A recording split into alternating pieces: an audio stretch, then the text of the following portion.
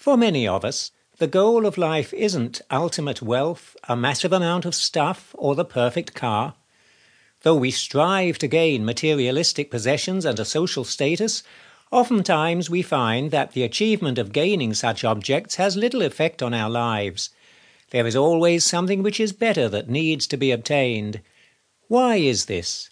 What is it that drives people's ambitions and motivation in life? What are we all striving for, but many can never fully gain?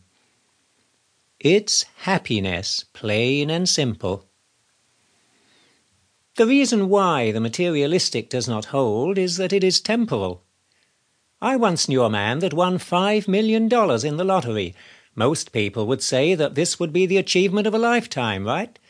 Well, it turns out that this guy was miserable, depressed, and wretched. His happiness could not be sustained, as he could not determine who his friends were. Everyone wanted $1. The taxes on everything he bought stressed him out. Family members' debts were always being placed at his doorstep. Guilt, stress, frustrations, and paranoia is all that the lottery gave the man. Consequently, he ensured that all the money was liquidated within 10 years. 10 years and he was back to square one. But you know what? He was happy. I am not saying that happiness can only be gained by selling your possessions or getting rid of your hard-earned wealth. Cult leaders do that, and this is definitely not a cult book, but that our motivations for happiness should be based upon something other than worldly dependent factors.